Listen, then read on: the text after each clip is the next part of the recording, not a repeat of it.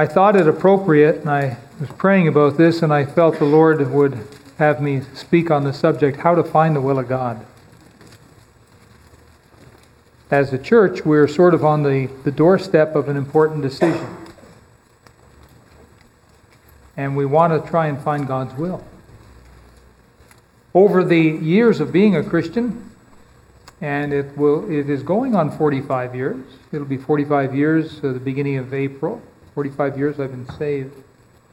I've always tried to find the Lord's will. And over the years, I've learned different scriptures.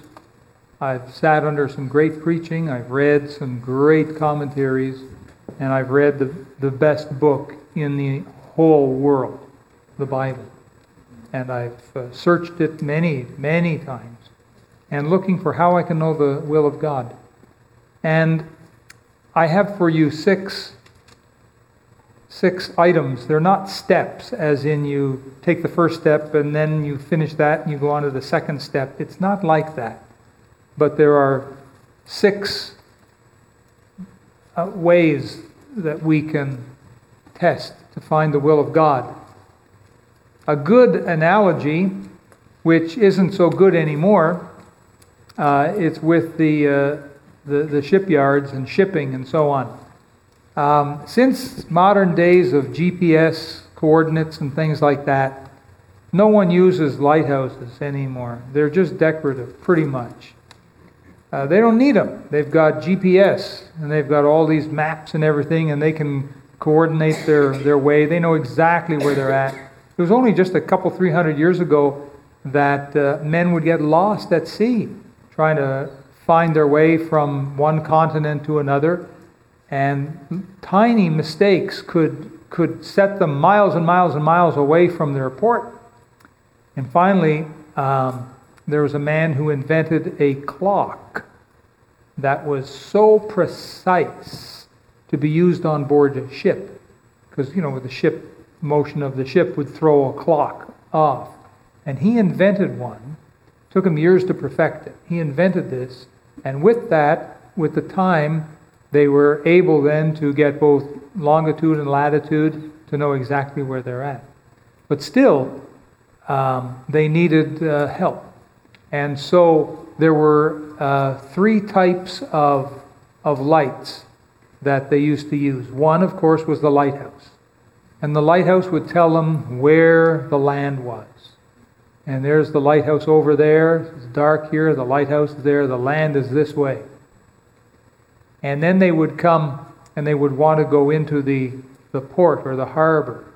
Apparently, there are 3 types of harbors. One is for commercial ships and things. That would be including passenger ships.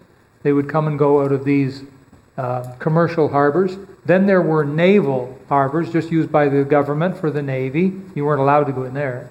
And then there was a third kind that was just used for refuge.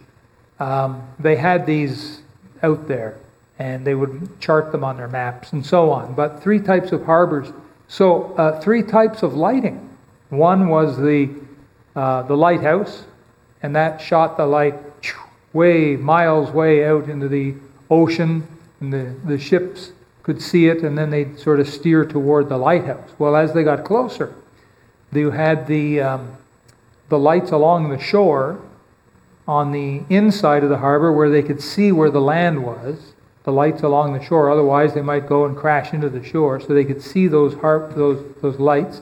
And then there was what they called harbor lights.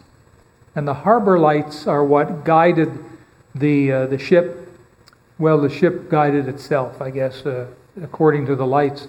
But the way they would do it is they would set up the lights so that when the ship got to just a point where the lights lined up, then that was the best way to get into the harbor, the safest way, so they wouldn't grind on a rock or something like that.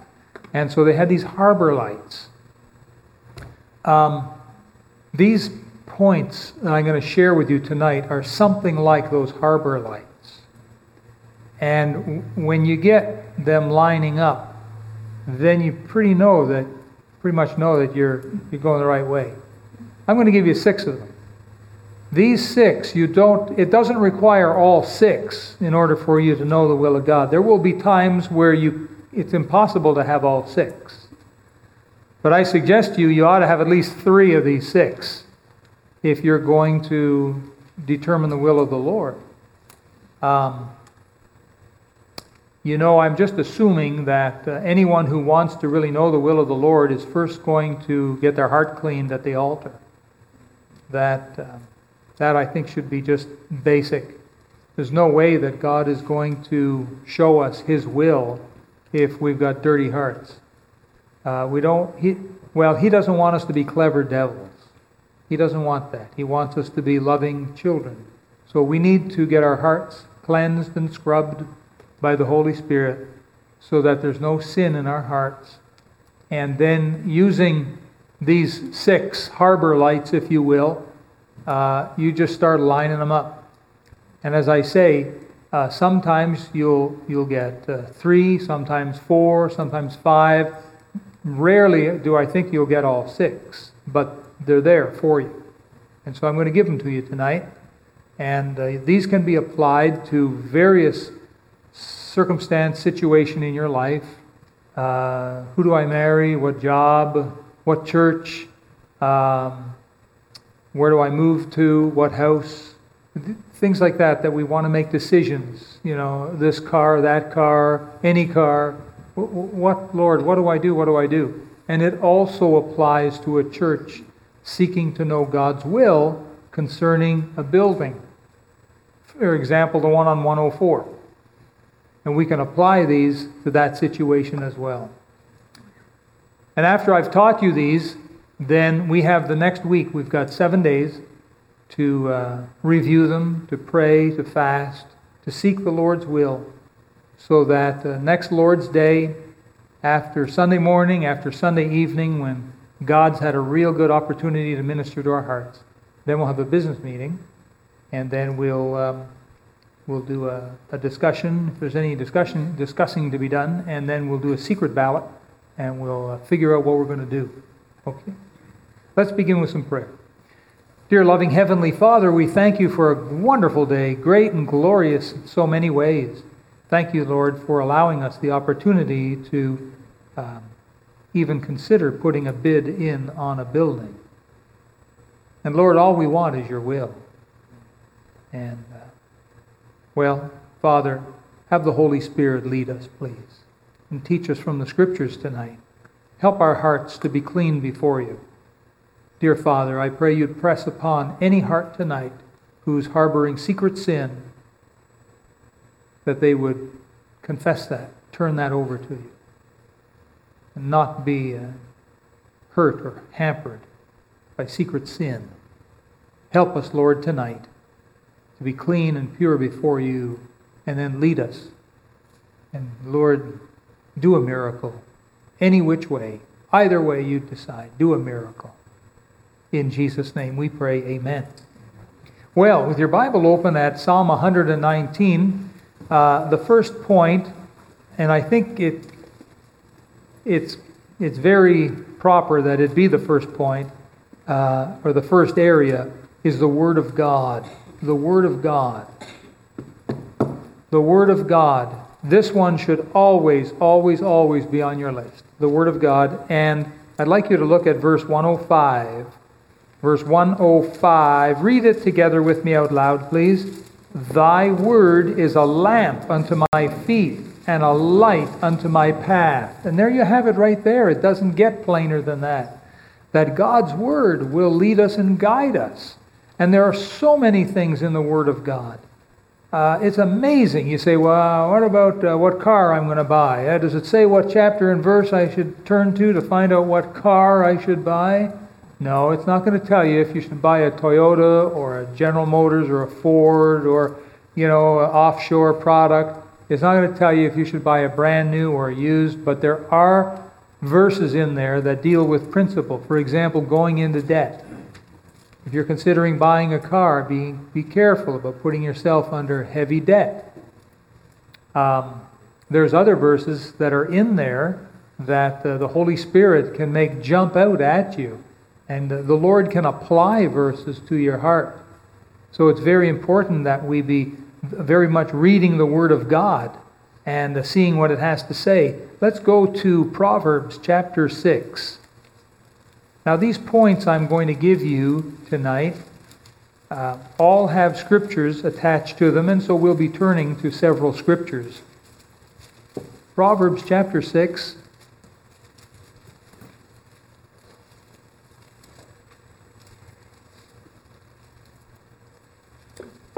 Verse number 23. Proverbs 6:23. And again, please read that with me. For the commandment is a lamp, and the law is light, and reproofs of instruction are the way of life. And so the Bible will reprove us at times and instruct us as to which way to go. And that's very important that we listen to what the Word of God has to say. I really don't believe that God is going to lead you or lead me, lead us, unless we're in His Word daily. If you're wondering what the will of God is, well, should I marry this girl? Should I marry that guy? Should I take that job? And you do not read the Bible daily, God is under no obligation to show you what to do. He may let you on your own, and you can end up making mistakes all your life, and some people do. And Christian people who just still, for some reason, refuse to read the Bible daily. And I mean more than just a flip, flip, flip, and let the finger, fall where it may. Well, my verse for today is, kumquats, and what's this guy's name? And well, okay, that's it. Close. What is that? And some people sort of read the Bible that way. That's a shame. The book of God ought to be read properly and with reverence and fear, and we ought to consume large portions of it. And if you just get a teeny little dribble of the Word of God here and a tiny little drip of an eyedropper there, you essentially have no right to go to Almighty God and ask Him what His will is. You have no ground to stand on. You need to plant your feet firmly on the Word of God. Point number one, or area number one, is the Word of God. And if you will plant your feet firmly on that book and you will pore over its pages day by day, then God is wanting to show you what to do, because He is the master. He knows it all. I watched an interesting YouTube, and the world's, I believe I think he still is, the world's current Grand Master of chess is this guy named Magnus. Anybody know? It's got an M in it. I think it's Magnus. Carl Magnus, I think.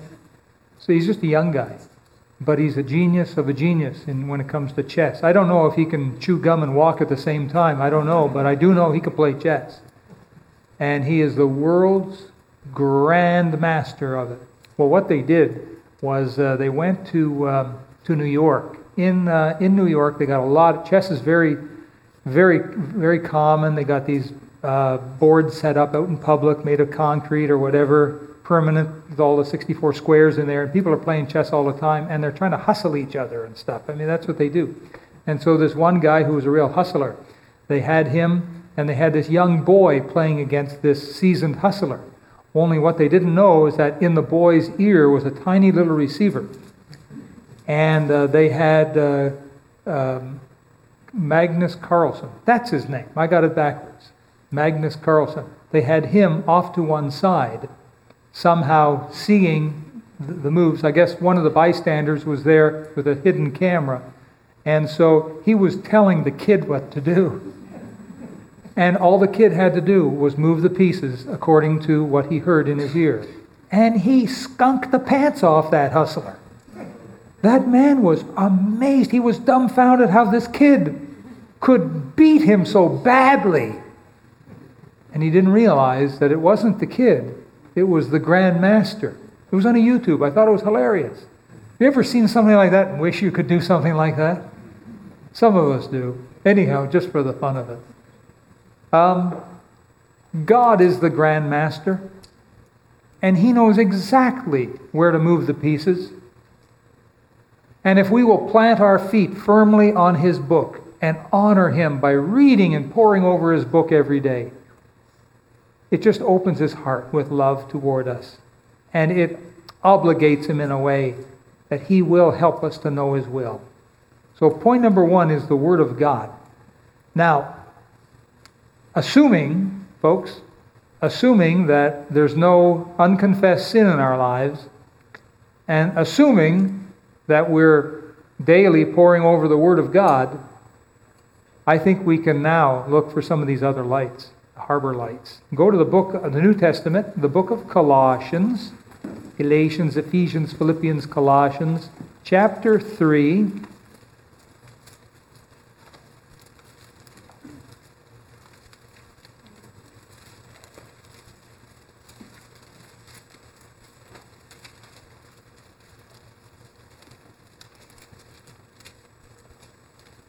Colossians chapter 3, and I'll ask you to read with me verse number 15. Colossians 3:15, please read it now. And let the peace of God rule in your hearts, to the which also ye are called in one body, and be ye thankful. There's a lot of good truth in that one verse, but what I'd like you to notice is the peace. The peace of God. This is what we're looking for. It's produced by the Holy Spirit. The Holy Spirit can produce peace. It's one of the fruit of the Spirit, love, joy, peace. It comes from the Holy Spirit. Jesus said, my peace I give unto you, He said. So the peace of God, let the peace of God, and the next word is rule in your hearts. Many commentators have likened that unto a game of baseball and the umpire. And the umpire's word is final in the game of baseball. And when the umpire says safe, it means you're safe. And when the umpire says you're out, it means you're out. And so the idea is, let the peace of God be like an umpire. So many Christians have gotten into so many problems because they were faced with two decisions, and this one looked better than this one, but they didn't have peace. They just kind of felt all maybe nervous, upset, and unsettled, but they went for this one, and it blew up in their face. There was no peace. The peace of God is a gift of God. It's produced by the Holy Spirit in your heart, in my heart. And when we're living a life of unconfessed sin, and we're planting our feet on God's holy word, and we're praying, Lord, what should I do? I've got a decision. Do I do this? Do I do that? Or maybe you've got a decision of 3. What do I do? What do I do? Which one is the right one? And as you pore over it and pray over it, it'll take a little time, usually, but God will give you a sensation of peace for which one to take. Many's a man has been spared a job career, by following the sense of peace. He's had this job he could take, he's had this job he could take.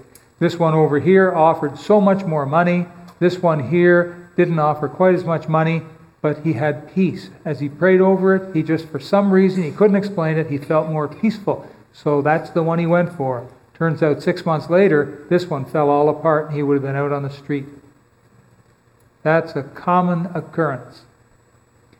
The Lord gives us peace for a reason.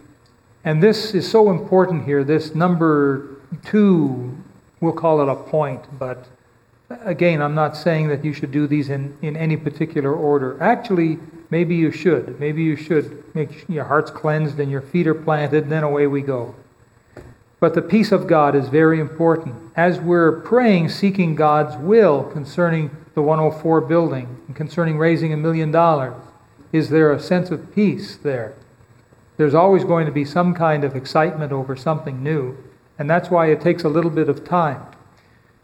If you've been praying over this building and looking for God's will for a period of weeks or months, like I'm hoping you have been, by this time you should have some kind of sense of peace in your heart, whether this is a go or it's a no.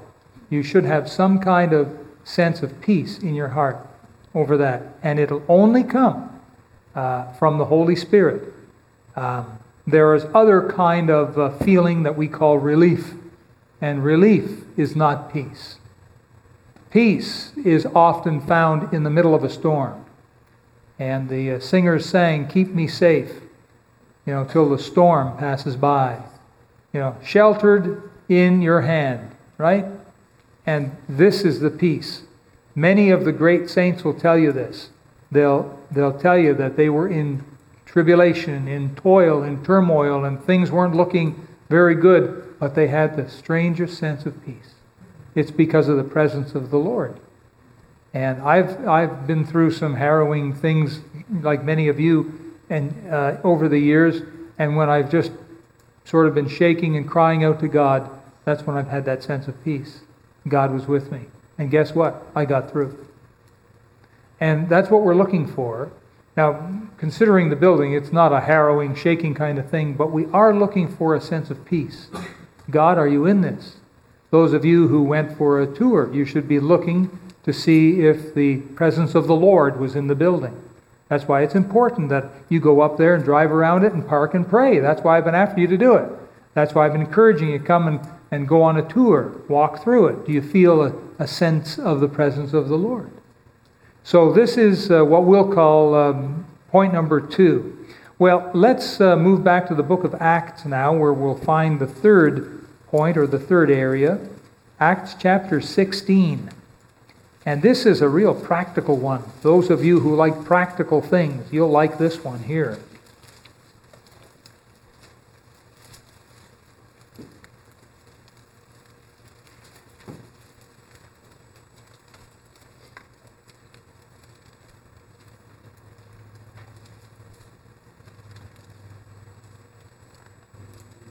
Now, let's see, we'll pick up the story and just follow along with me here.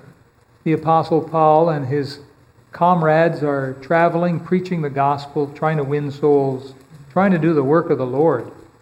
And we'll pick up here in verse 6. Now, when they had gone throughout Phrygia and the region of Galatia, and were, look at this, forbidden of the Holy Ghost to preach the word in Asia.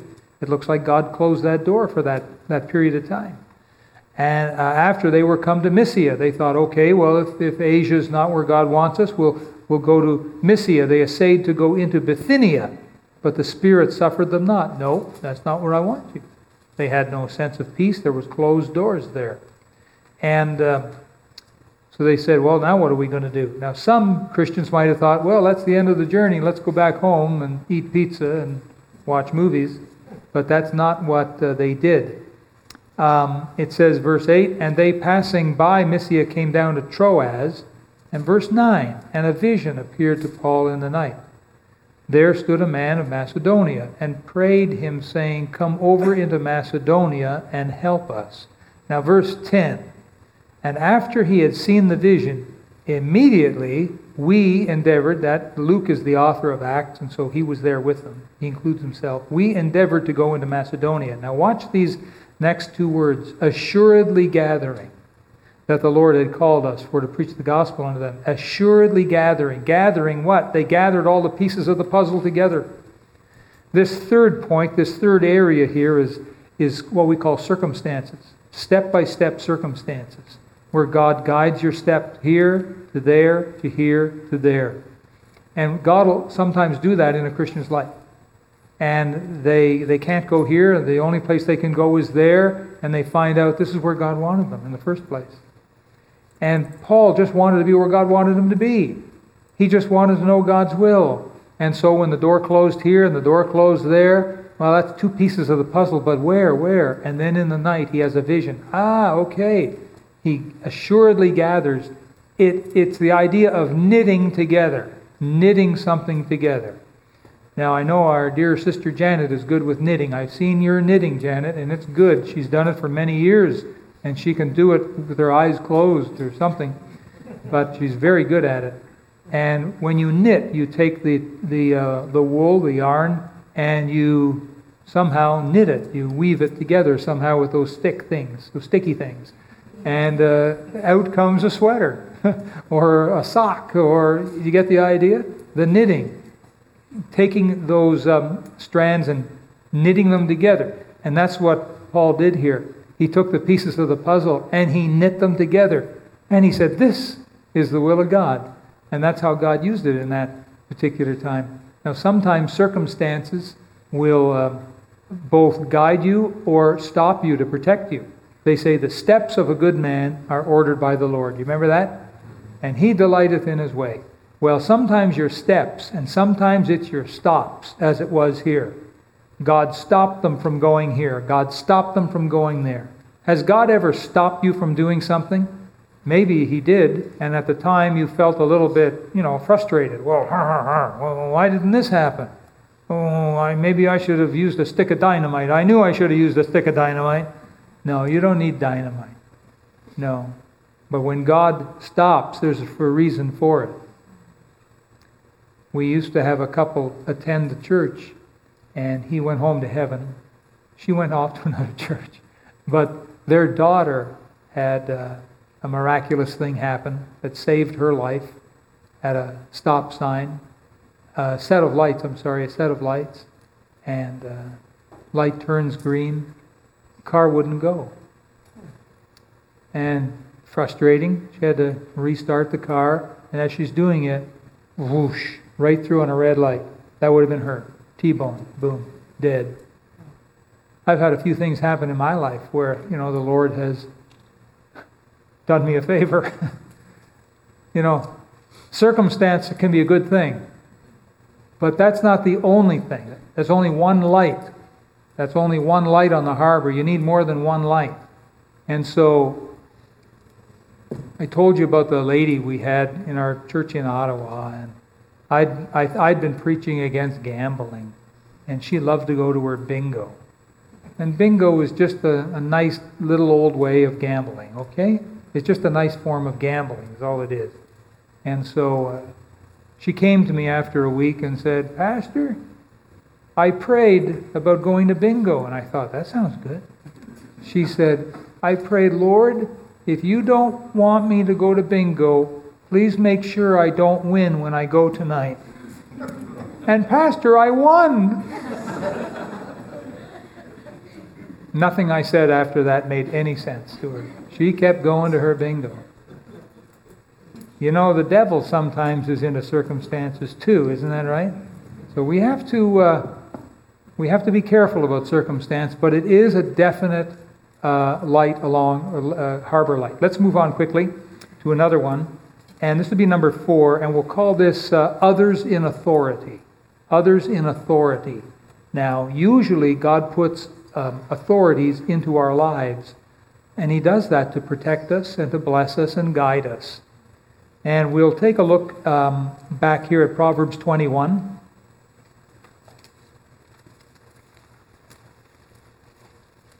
Proverbs 21. This particular one is a big favorite of my wife. My dear wife loves Proverbs 21:1. This is a huge favorite for her. Looks like she's not here, my wife. My wife doesn't come to church too often. She's here a lot, okay? She's here somewhere, working hard. All right, let's read verse 21. Chapter 21, verse 1. Let's read it. "The king's heart is in the hand of the Lord. As the rivers of water, He turneth it whithersoever He will." Boy, that's true. And you'll find that true over and over in the Bible. And you'll also find it true in life. And God puts authority figures in our lives, and God will use them to open and close doors and make decisions and things like that. Concerning that building, the owner, Mr. Donald Pitt, is like the king. And the king's heart is in the hand of the Lord. And so we pray, Lord, if it be your will, turn his heart toward us. You know what God has to do if He doesn't want us in that building? Just not turn his heart. Because here's what can happen. Listen. We can have our business meeting next Sunday night, and we can vote even 101% in favor to raise $1 million and offer it as payment for the building. But if God doesn't turn his heart, He ain't going to accept it. The realtor told me that he has rejected offers of $50 million. So do you think he might reject an offer of $1 million? It would have to be a miracle for him to accept that, wouldn't it? But this is an important one. Because even if we say, yeah, let's do it, God can still close the door. Let's not forget that. That it all really comes down to one man's decision. It's either a nah, or it's yeah. It's like that. So this is important. Let's look at it again in Luke. Let's go to Luke. Luke chapter 2.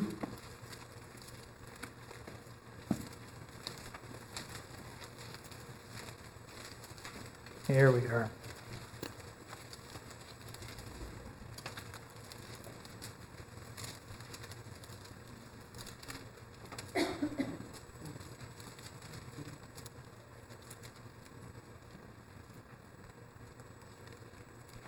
Now, in Luke chapter 2, Caesar Augustus is the king here in verse 1. And he's the guy that made the decree that all the world should be taxed. You see that in verse 1? And it's because of that that it brought Joseph and Mary down to Bethlehem. And that's where the Savior was born. And we don't have the time to go through the story. It's a beautiful Christmas story, isn't it? But how God turned the heart of the king this way and then that way as the rivers of water. And you know, rivers of water don't always go straight. Sometimes they turn this way and then they turn back and then they zig and they zag. And just like that, God turns the heart of the king. Was it last Sunday or the Sunday before that I told you how when I walked into a bank in Ottawa, the loan manager gave me a loan. He gave me a loan of, what was it, $15,000 with no down payment, no co-signers, no credit, no collateral. It was to help build the church in Ottawa. And God just gave tremendous favor in his eyes.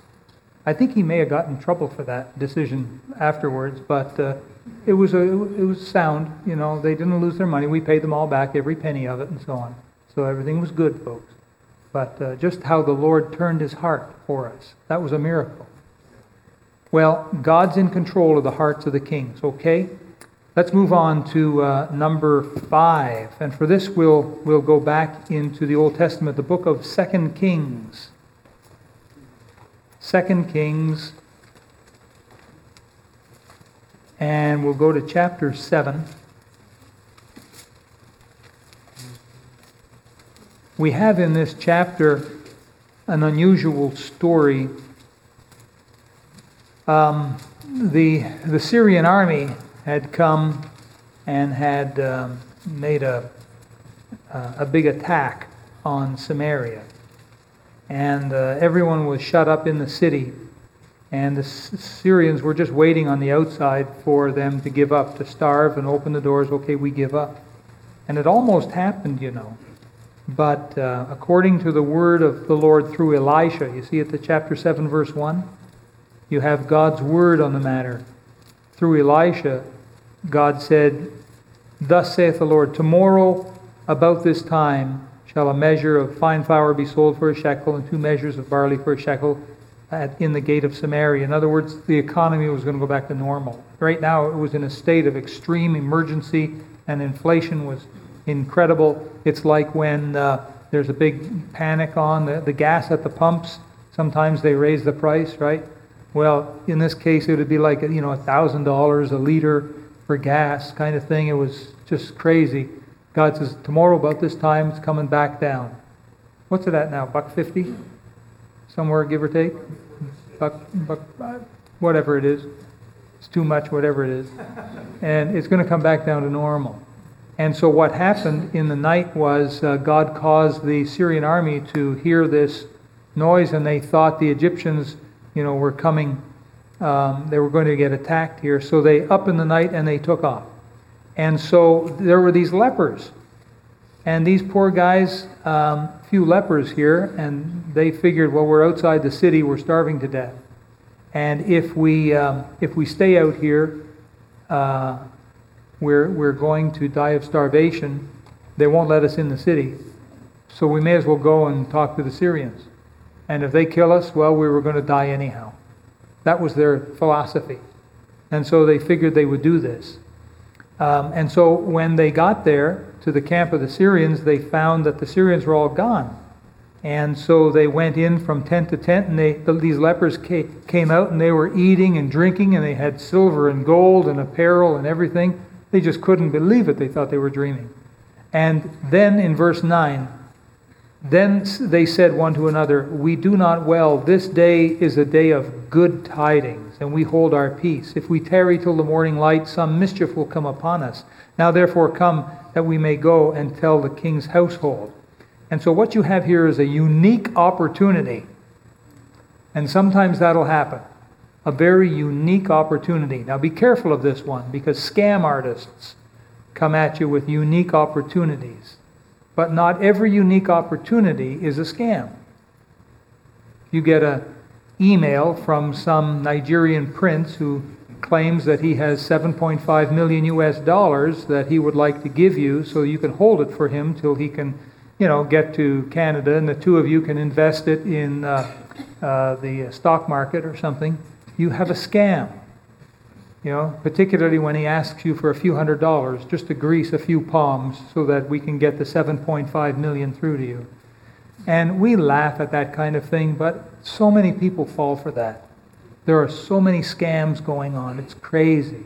I get phone calls in Chinese telling me that it's the Canadian Revenue Agency and that I owe all this money. You say, "How do you know that?" Well, I recorded one. And I played it, I think it was to Dawn. Because Dawn, she's pretty fluent in Chinese. I said, "Can you tell me what this is?" And she said, "Yeah, that's what it is. It's a scam." Well, about a week ago, I got one in English. Oh boy, my first one in English. And it was a recorded call, someone with a Chinese accent trying to speak English. And it was a recorded call saying, "This is the CRA, and you owe a lot of money, and we're going to send the police to get you if you don't pay it. Please press 1. Well, I waited. I didn't press, don't ever press 1. I waited. And it hung up. Click. Oh, I wanted to see what else it would say. But it's just a scam. So there are scams like that, lots of them out there. But God does give legitimate opportunities too.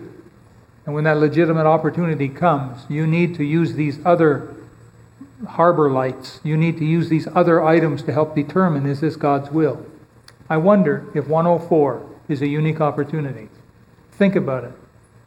For 25 years now, that building has just sat like a monument. It has never been used except for movie shoots. They've done a lot of movie shoots in there. Disney's been in there doing movie shoots, and they'll spend tens of thousands of dollars doing movie shoots. We couldn't get in a week ago because they were doing a movie shoot, and we had to put it off till today. Is that God's golden opportunity or not? How are we going to find out? Well, we're going to make use of these other items here. Quickly, we want to go on to the last one. And this one is very important, and we'll call it growing conviction. Growing conviction. And essentially what it is that over time, God will just sort of bring little bits and pieces to you, and you will become convinced of the truth that this is the way, walk ye in it. And I'd like you to see that here if you go to Luke chapter 5. Luke chapter 5. We have this amazing story here about Jesus going into Simon Peter's boat and preaching to the crowd on the shore in Luke chapter 5. And then afterwards he tells Simon Peter, okay, launch out for a big draft of fish. You're going to let down your net, you're going to catch all these fish. Do you remember the story? And Peter said, well, Lord, we've fished all night. We're professional fishermen. We fished all night and we've caught nothing. However, because you're a man of God, at thy word we'll let down the net. And so that's what they did. And they enclosed such a great company of fish that the net nearly broke, and they called for their friends in the other boat, and they came and they filled both boats, and both boats nearly started to sink. But you can't sink a boat with Jesus in it, by the way. And then Peter did something very interesting. If you look at verse 8, when Simon Peter saw it, he fell down at Jesus' knees, saying, Thou art the Christ, the Son of the living God. Did you see it? How many saw those words? Raise your hand. How many saw something else? Raise your hand. Maybe I read it wrong. Let me look at it again. When Simon Peter saw it, he fell down at Jesus' knees, saying, "Oh, depart from me, for I am a sinful man, O Lord." Little mistake. My mistake. Sorry, I made a mistake. Did you know that after this little fishing adventure here, Jesus said to Simon Peter, "Follow me and I will make you fishers of men"? Simon Peter left everything and followed Jesus, right? But now watch. 2 years later, turn back to Matthew chapter 16. Matthew chapter 16.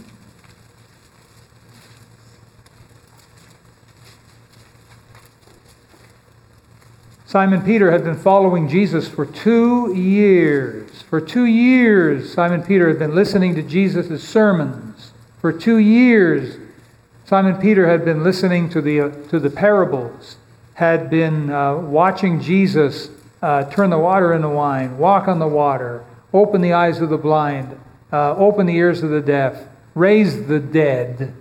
For 2 years, Simon Peter had been watching all this stuff, taking it all in. And now chapter 16 of Matthew, verse 13, when Jesus came into the coast of Caesarea Philippi, he asked his disciples, saying, "Whom do men say that I, the Son of Man, am?"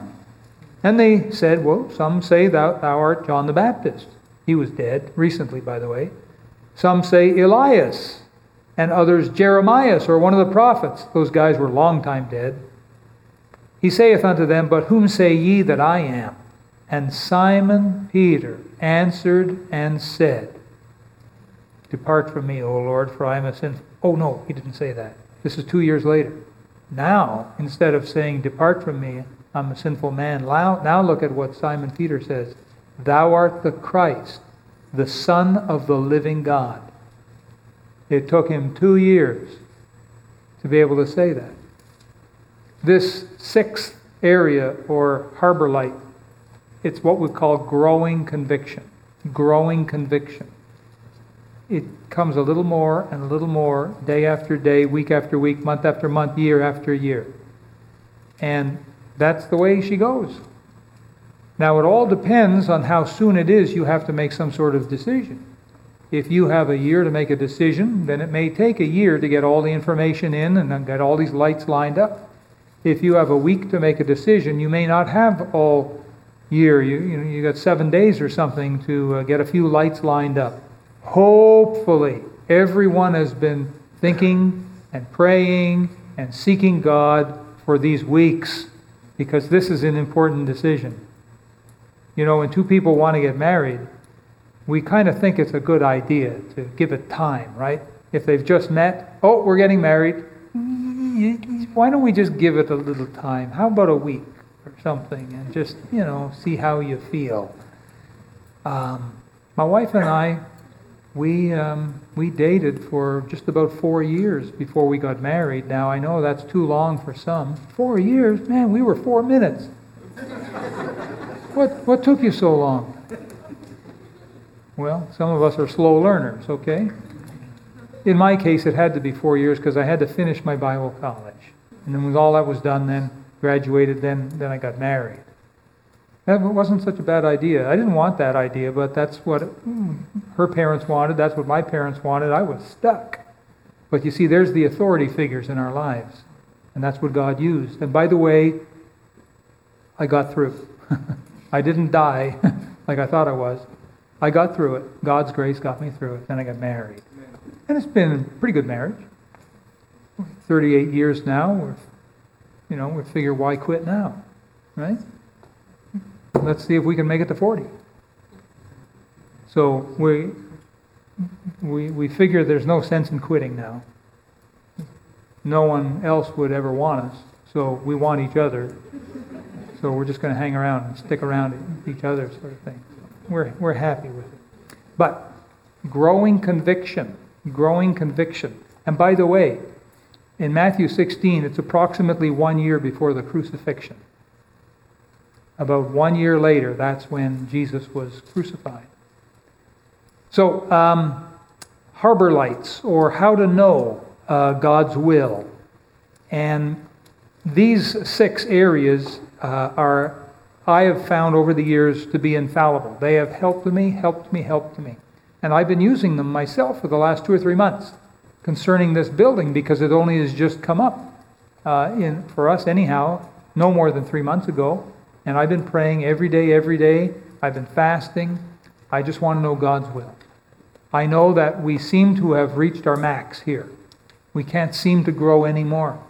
We can't seem to do much more. In order to do more for the Lord, we're going to need a bigger church building. And our next building, why don't we own it?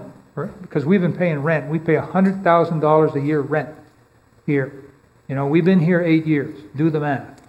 That's a lot of money. Over the last 20 years, that's all we've ever done is pay rent. Rent.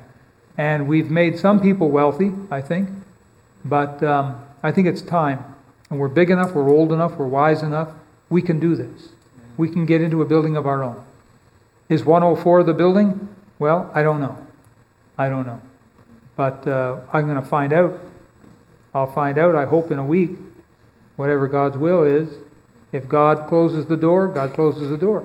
By the way, remember, even if we vote to go ahead with it, God can still close the door. He can still do that. Let's not forget that. You know what we need to do right now? We need to act upon what we've learned. And maybe if there's even one of these areas you've not been using, why don't you come to the altar tonight with that area and say, Lord, use this area. Help me to know your will. Maybe you've got some other decision that you need to make. There's a crossroads coming up in your future, and you need to make a decision on something. Why don't you use some of these to help make that decision? Don't make decisions out of anger, and don't make decisions out of great joy. That's not a good idea. It's like going and doing your grocery shopping when you're starving hungry. Your basket is going to be piled like this. It's like when some of us go to the all-you-can-eat buffet, and we come staggering back to the table with this mound of food that really our eyes are bigger than our stomach. So don't make important decisions late at night. Don't make important decisions when you're angry or when you're weepy or any of that stuff. Make the important decisions before the Lord at the altar, and let the Lord lead in your life. Let's stand for prayer tonight.